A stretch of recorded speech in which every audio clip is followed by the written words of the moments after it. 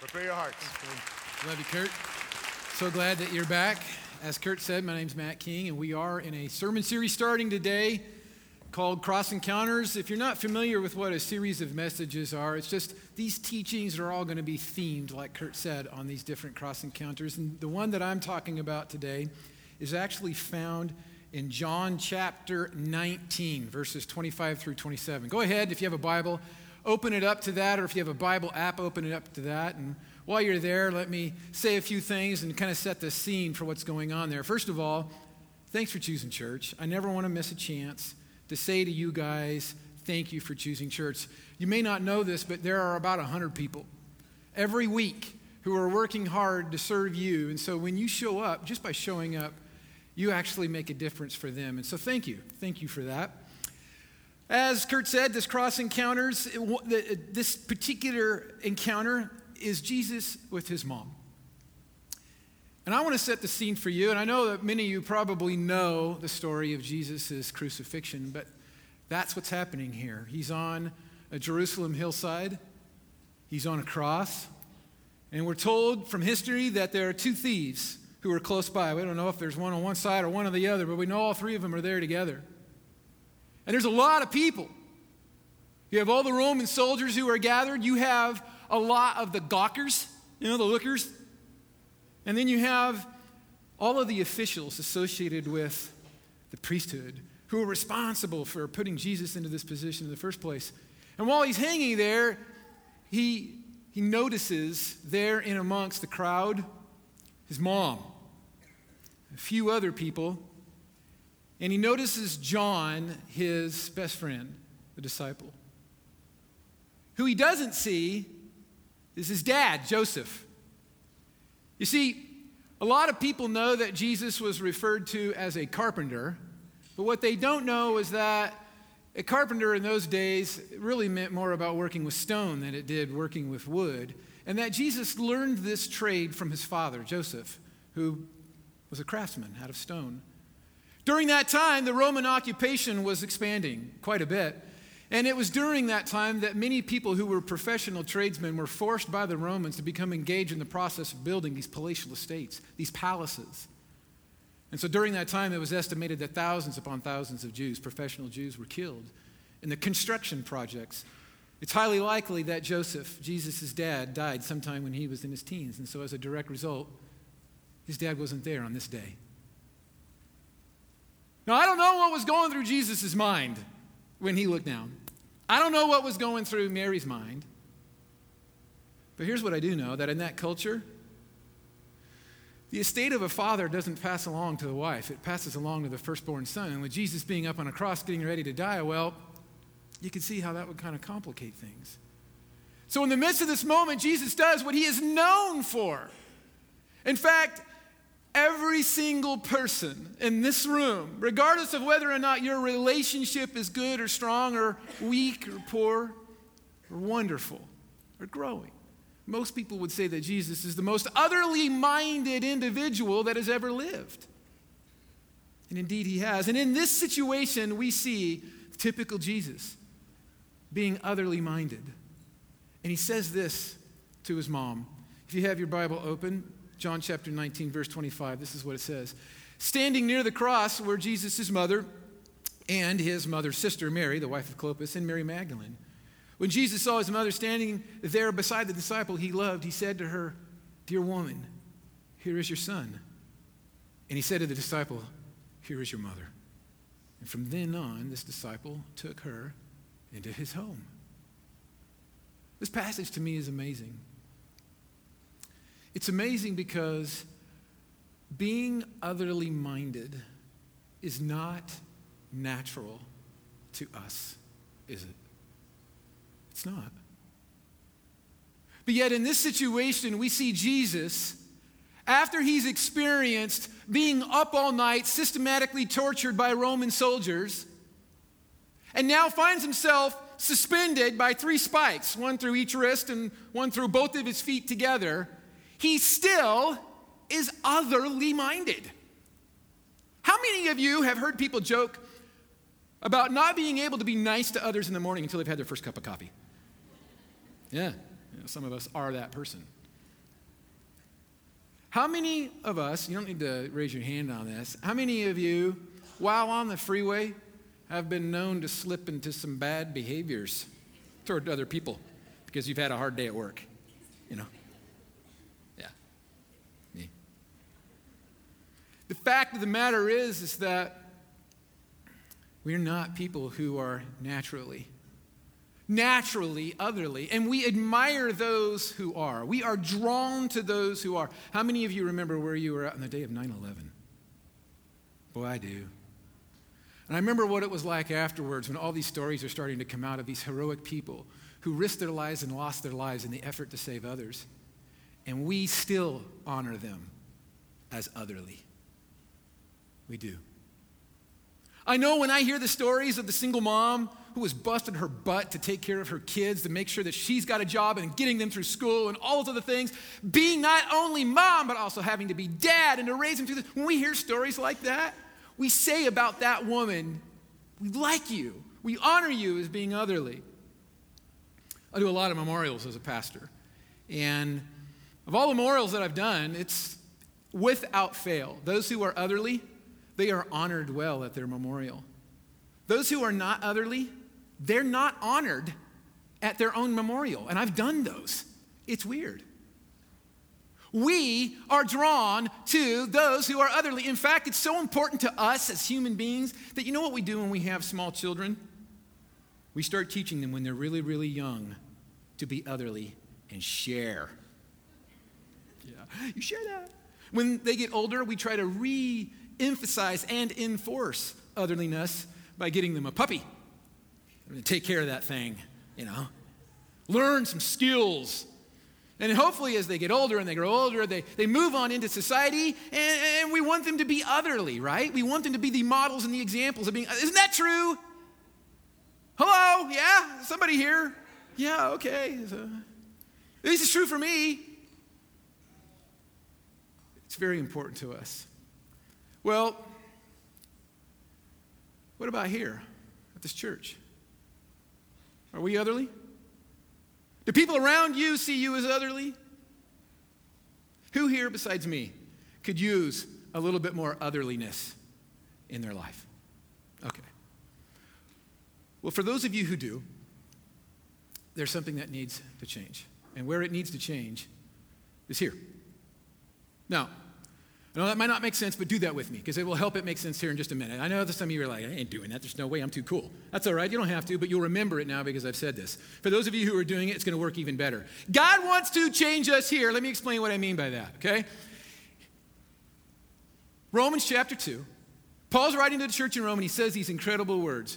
Don't copy the behavior and customs of this world, but let God transform you into a new person by changing the way you think. Then you will learn to know God's will for you, which is good and pleasing and perfect. So, real quick, we have to let God transform us into new people. The way that you and I change is when we decide to let God change the way that we think. He wants to change the way that we think because then it'll change the way that we act. But that has to be on our terms. God says, you let me change you by changing the way you think. And then Jesus comes along and says this, from the heart come evil thoughts, murder, adultery, sexual immorality, theft, lying, slander. These are what defile you. So in other words, the heart here affects this thinking thing inside of our head. And as a direct result, when those things change, all kinds of other things can happen now. God can begin to do some amazing stuff, and we are no longer looking like the people who aren't otherly. Okay? Tracking with me? But here's the problem with that. Huge problem with that. We only let God change the things that we are discontent with. You notice that? We just don't like to work on anything that we are content with. The things that we are content with, it stops. Doesn't move beyond that. Let me give you an example of this, and I hope it's not too painful. But those of you who just raised your hand with me that said you could use a little bit more otherliness are just like me, and that the reason why we're not more otherly than what we want to be is because we stopped working on it when God was willing to continue. That's the cold, hard truth. And so in order for us to be able to move and transcend beyond the now, what we are now, to the better version of ourselves that happens through change, the thing that needs to take place is for us to stop asking ourselves, Matt, what do you think of your own spiritual development? Oh, I think I'm pretty good. And start asking, hey, God, what do you think of my spiritual development? Do you think I'm okay? Do you think I'm okay, God? Should I stop now? Have I reached what you are? See, God wants to do some changes in us, and I believe that one of the biggest reasons why so many people are underdeveloped spiritually is because they intentionally remove themselves from the situations or the experiences that God would develop them in or challenge them in spiritually, where he would teach them things about himself or about others or about them. We sing a song here at East Point called Oceans. You may not know the name of it. But the lyrics to it are this. It says this, Spirit, lead me where my trust is without borders. Let me walk upon the waters wherever you would call me. Take me deeper than my feet could ever wander, and my faith will be made stronger in the presence of my Savior. I love that song. My daughter Grace sings it beautifully. Loves that song. But this whole song, the whole idea of it is about us going into places where God leads, and it challenges us to grow. It challenges us to spiritually develop. That's the whole idea of it. God wants to do these things. And I know that many of us have this feeling of fear about what it is that God will do to us and to move into those situations. But we all need to understand this, that any situation where you follow God into an experience is spiritual development. Any situation where you follow God into it, that experience can be spiritual development for us. That's not easy. It's not fun. In fact, sometimes it's just downright painful, which is the reason why a lot of people aren't more consistent with the way that they follow God. And instead, they kind of choose to more like date God. They kind of have this relationship with God where they're really cool being associated with him and hanging out and doing stuff, but it's not like they're moving in together. It's not like they're going to get serious or anything like that. And if that's you, and you've kind of made God an addendum to your life, you need to understand that that's not what God wants to be. God is not interested in dating you. What God's interested in is radically possessing us, changing us, radically transforming us, doing a work inside of here. And the reason for it is so that those who are near do that with me. I know, you guys are thinking, no, I'm too cool for this. This is not happening. But if you do it, it'll help you remember more. For those of you who have your arm around your girl or the other way around guy, just kind of like move your finger. It'll still help. It'll help. You're still stretching. The reason why, I know the sign language is probably here. This is what near means. But realistically, I want you to understand is that there are people around you, people around me, that should know that God is doing something here. They're going to be the ones who are going to experience that. God wants to do something here in us so that those who are near to us can tell. It's a part of the way that he likes to do work. In fact, there's a verse, I love this. It's not going to be up on the screens. It's in the book of Titus. It's in chapter 2, and this is what it says in verse 11 through 14. For the grace of God has been revealed, bringing salvation to all people. And we are instructed to turn from godless living and sinful pleasures. We should live in this evil world with wisdom, righteousness, and devotion to God, while we look forward with hope to that wonderful day when the glory of our great God and Savior Jesus Christ will be revealed. He gave his life to free us from every kind of sin, to cleanse us, and to make us his own very own people, and here's the last part of it, totally committed to doing good deeds. What does this mean? I love this because it's talking about the here affecting the near. What God did is that he changed us. And the us, Christians, are supposed to be people who are so transformed as a direct result of his life inside of us that those good deeds are now directed toward those who are near us. They start to see this around us. And I believe that the reason for this is this. Only in an environment where we are around others can God effectively demonstrate what he is doing in us by what he is doing through us for others. I want to say that again. Only in an environment where we are around others can God effectively demonstrate what he is doing in us by what he is doing through us, here to near. Only in that environment, it becomes the measurement. It becomes the greatest evidence of our love for God. And there are two places where this should be most known. And it's obvious. I'm not going to tell you anything you don't already know. The number one place is in your family. If the people in your family cannot tell that God is doing a work here, and they are saying to you in a variety of different ways, you suck, then chances are you do. Just saying. If your family thinks that there's no possible way that God is doing any work in here, that's not good. That's not good. The second place is at church. This place, believe it or not, and I know that sometimes it's hard when you're sitting there in your own spot, in your own seat, for other people to get to know a lot about you, other than maybe how well you sing.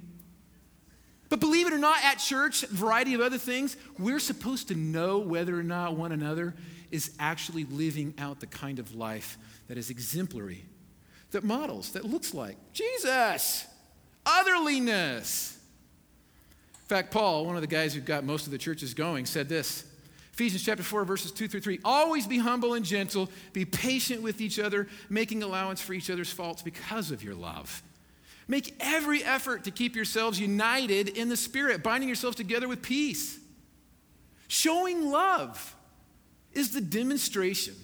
And to do so with those who have faults by being patient with them takes effort, but it doesn't take any effort, none whatsoever, to take a superiority role and to treat others harshly. No effort whatsoever. It takes no effort whatsoever to show our annoyance with people who are just a pain, frustrating. None. It takes effort. It takes effort when you're going to be otherly. It takes a lot of strength and it takes a lot of discipline. And God wants to develop this into us. And so what he does is he moves us away from isolation to being otherly. If you don't believe me, look at Acts chapter 2. It's a fantastic read. When the Holy Spirit was promised by Jesus to come into this world, what we were first evidenced or what we were first seeing was that they started grouping together and gathering together. And the reason for it was it was in that environment where God would start to demonstrate what he was doing in us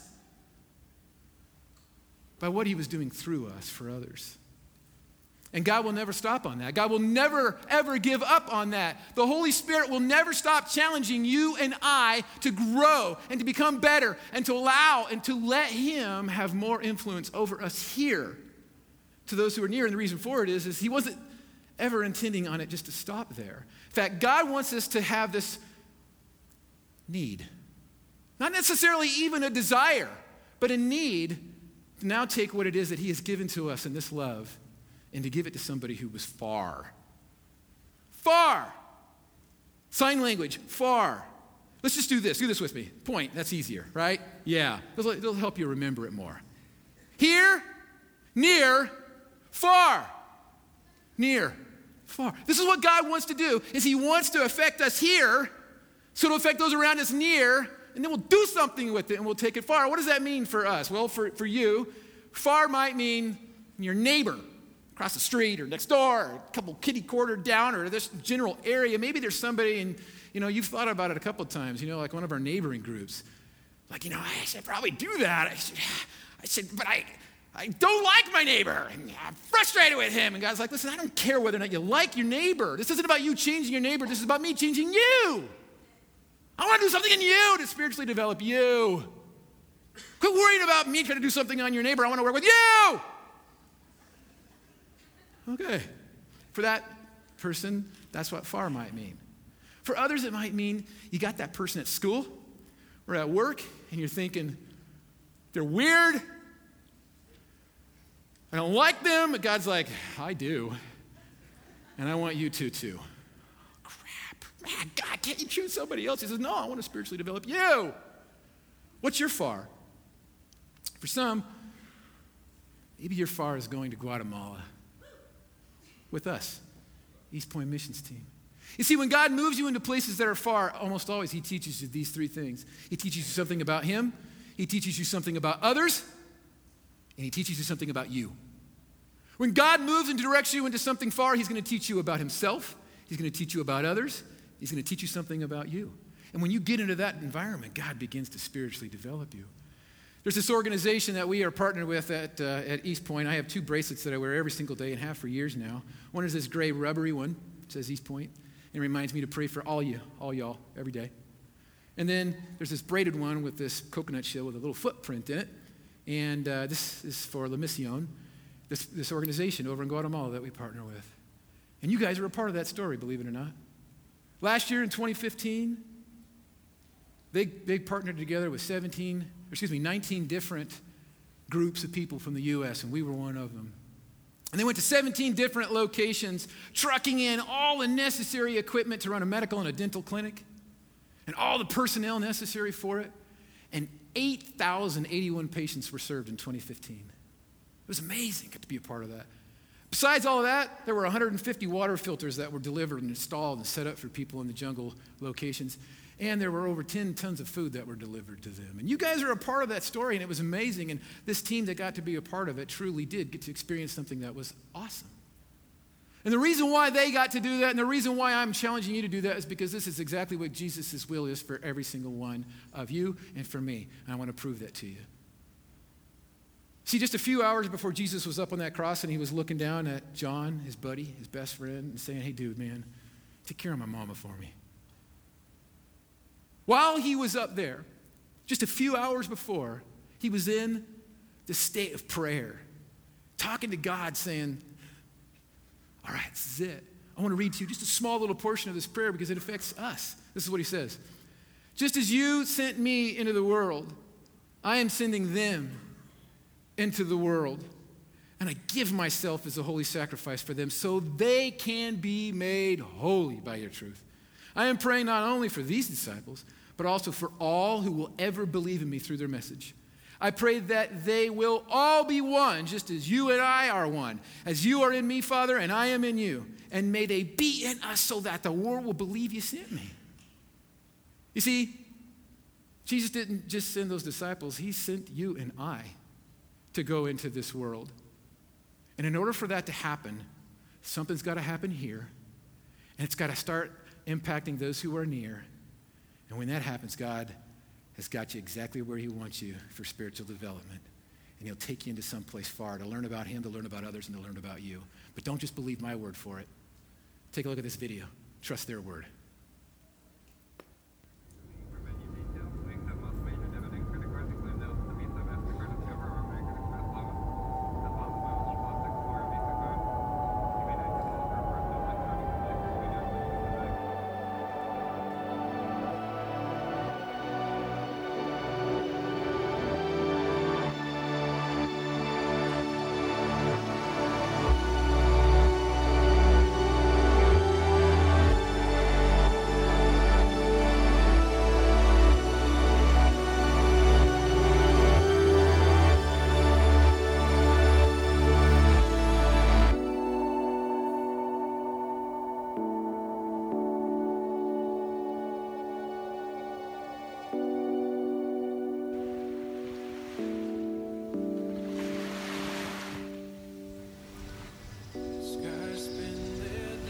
Coming to Guatemala can be hard. So the hardest thing about Guatemala, I would say, is the environment that you're in. So the heat, the humidity, the physical discomfort that you'll deal with. For me, that was hard. The hardest part of Guatemala for me is being away from home, missing my family, friends. For me, it's been the language barrier, definitely, especially working in the dental clinic, working one-on-one with the dentist. Hardest part is the family side, I think it's hard to leave your family, leave your wife, parents, siblings. Leaving. It kind of just wrecks you. In a good way.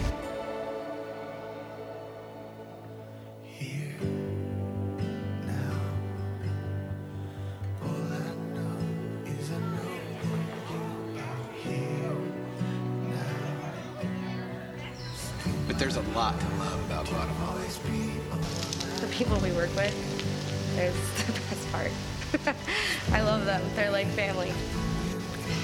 I love all the people. I love how happy they are, how smiley they are, how hospitable they are, how generous they are with so little.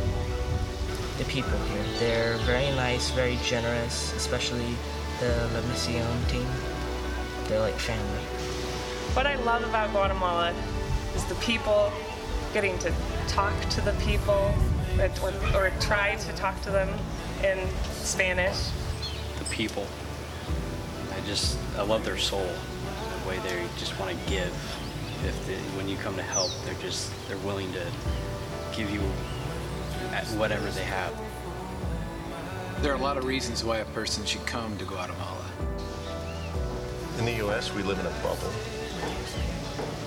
and we need to get out and get some perspective. You should come to Guatemala because we all need to get out of our comfort zone, and everybody is thinking, why in the world would you go to Guatemala?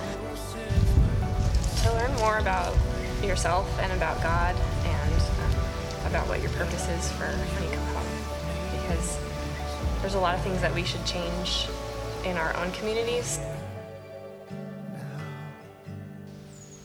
What I've learned about God is that He provides. He's a provider. He's going to be there, and no matter what you're going through, you can always rely on Him and count on Him. He provides. I have learned that God is faithful to finish the work that He started. I've learned that God is true to what He says He is, to who He is. The thing that I've learned about God is that His idea of the world is so much bigger than what mine is.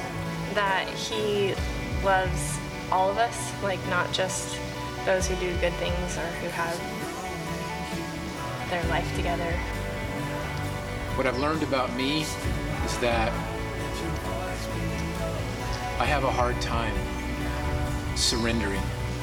What I've learned about myself is that pride is something I still struggle with. How much we have, and how much we complain about the stupidest things. I'm not a people person, but I like to help people. That I can really do more than I think I can. I still haven't learned to accept myself and what God's asked me to do. Because if God asks us to come with Him, then He's got this really cool thing He wants to show us. A person should come to Guatemala if they need kind of like a jump start. We love to see life changing, and that's why you see here. It's not just 1 week to serve and give medicine. It's about to see how a family is changing their lives. A whole community is getting better because people like you is coming to serve next to us.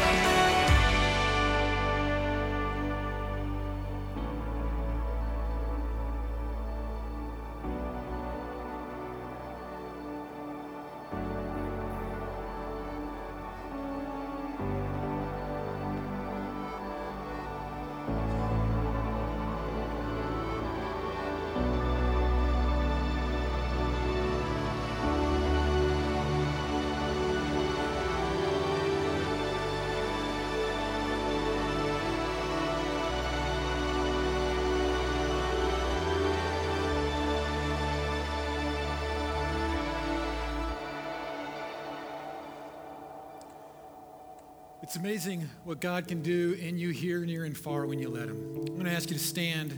We're going to spend some time worshiping and closing here today and taking communion. It's going to give you, all of you, an opportunity to think beyond what it is that I said, to start listening to what God wants to say, and for you to say some things to him. If you're not familiar with communion, it's just really a combination of two words, common union. It's what Christians have been doing ever since Christians have decided to call themselves by Christ's name. Been a lot of different ways that it's been ceremonialized, but we're pretty simple here. We have stations that are set up all around. Feel free to get up at any point in time and just step out and grab it and take it here if you want to, or take it back to your seat and take it. There are two different types, some that are double cup with juice and the bread underneath it, and some are safety sealed if you're one of those people who has a germophobia kind of a thing going on. We even have gluten-free that's available in the back. The point is it's on your timing and in your way. Feel free to get out and take it anytime you want to and worship and pray while you're doing it. And be asking God, what do you want to develop in me here so that those near to me or those far from me can tell? And for those of you who've never started a relationship with Christ, I'm going to invite you to take communion as well. I'm just going to ask you to do something really simple before you go step out and take it. Just have a conversation with Jesus that says something along the lines of, I'm ready. I give up. I want you. I no longer want to be in control over my life. I don't know everything that there is to know about it, but I know this. I'm ready to surrender. If that's you, just make that prayer. Enjoy communion with us, and then after these songs, I'll come back up and dismiss us. I forgot I had to come back up. Wow, that was good. Thank you, guys. Thank you for choosing church again today, and I hope that God did some work in you. I hope God's doing some work in you, and that you'll let him continue. Today, if you let him start doing some work here for the first time, I want to invite you to grab one of these. It's a new believer packet. We've got them by each door. No matter which door you're trying to escape through, they're there. Grab one. Open it up. There's some stuff inside that you get started, and then talk to somebody. Talk to a family member. Someone's been praying for you. Talk to me, one of the other pastors. We love to get you going and get you started. Maybe God's doing some work in you, and it's not just here, but he wants to start doing it near or far. A couple of ways you could begin that today. Take a pile of these. Give them away. Remember not to use them as a reminder, but give them away. Invite somebody to come. Chances are they're going to go someplace. They might just go with you. And if they're going someplace, so it's great, but don't be the one that missed an opportunity. And if you're interested in doing something far like us in Guatemala, go back to the info booth today. We'll get your info. We'll send you a link. You'll get the application 2 weeks from now. We're going to have our info meeting for those who are interested in going. And lastly, come back next week. Invite somebody. Don't miss one of these cross encounters, and certainly don't miss Easter. Love you guys. Hope to see you next week. If you need prayer, come this way. Don't go that way. We'll pray with you.